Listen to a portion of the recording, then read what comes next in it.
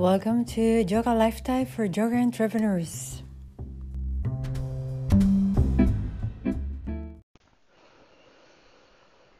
Hi everyone, I'm Romina. Happy to have you here to share this moment together.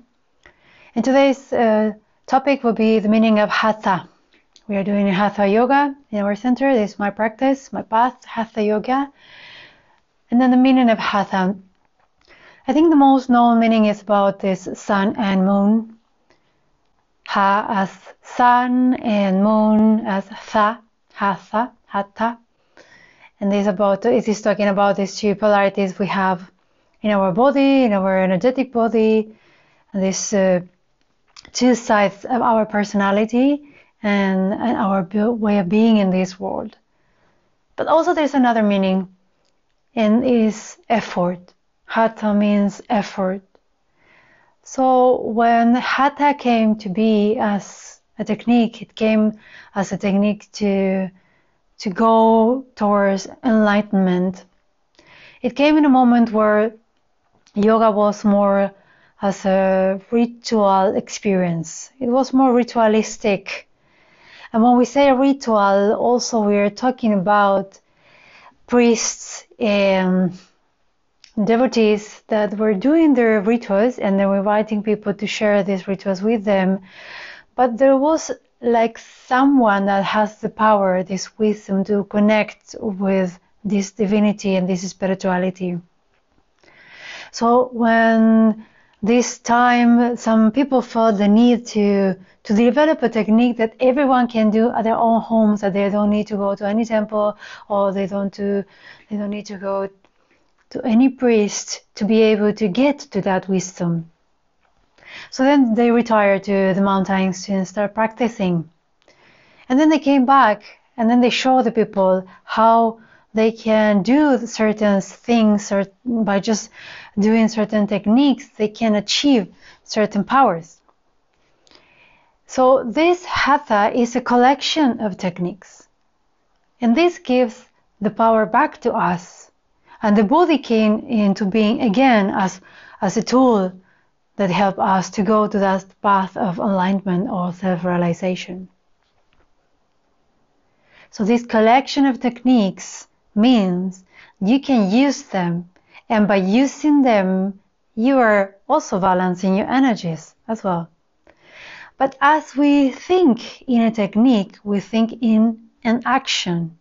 And this action can be one of the practices of Hatha, like the cleansing of the nose, the cleansing of the stomach, the cleansing of the intestines.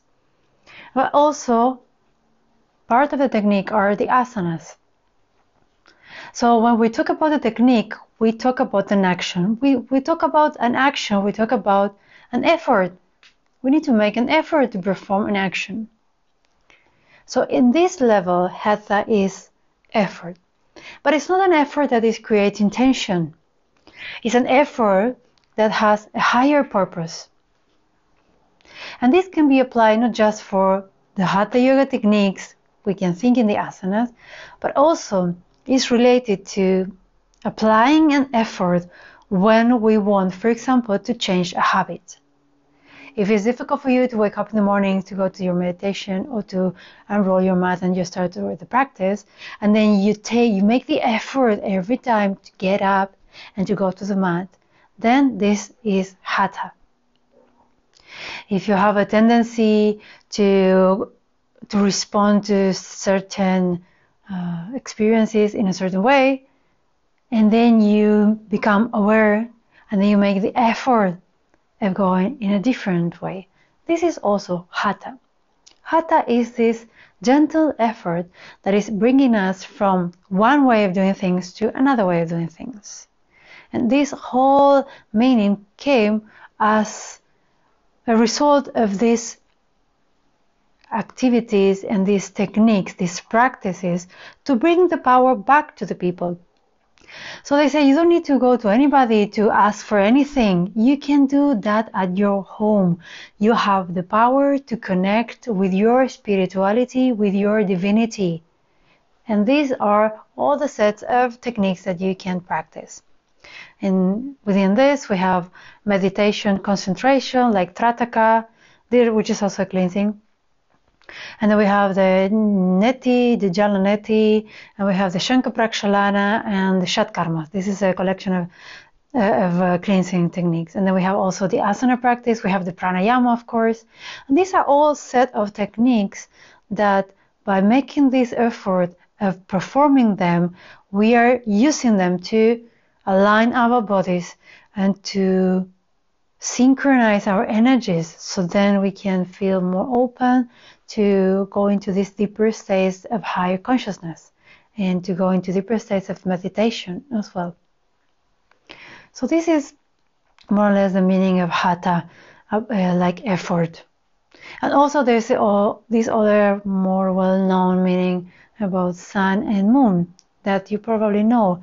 But it's this energies that is part of our world. When we arrive to this world, when we reincarnate in this body, automatically our mind starts to perceive the world into polarities. We have two hemispheres in the brain, and this is the way our mind can perceive the world.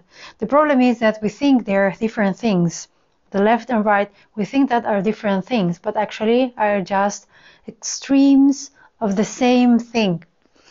And also when we think in one polarity and the other polarity, then we think in the balance to come to the center. Well, this is what we are doing in yoga. That's why yoga, one of the meanings, or the biggest meaning, is union. Union as balance as well. The union of the two polarities is when we bring us to this state of balance. And then we have the chakras and all the other topics. But mainly this sun and moon is a representation of these two polarities that we have in our body, we have in our brain, we have in our energetic body, and everything we see around there's the heat and the cold, there's the light and the darkness, there's the hunger and the fulfillment. There's so many things in our life that we perceive as polarities, as polar, as different parts, but actually are parts of the same thing. So our mind is not able to perceive the reality as one. In this moment where we are now, in this state of consciousness, and the whole work of yoga is rising our energy up, rising our consciousness up, till we reach the point where we can see the reality as it is, which means that everything is unity, everything is togetherness, oneness. And this mechanism of our mind to divide in polarities is just a mechanism to understand the world.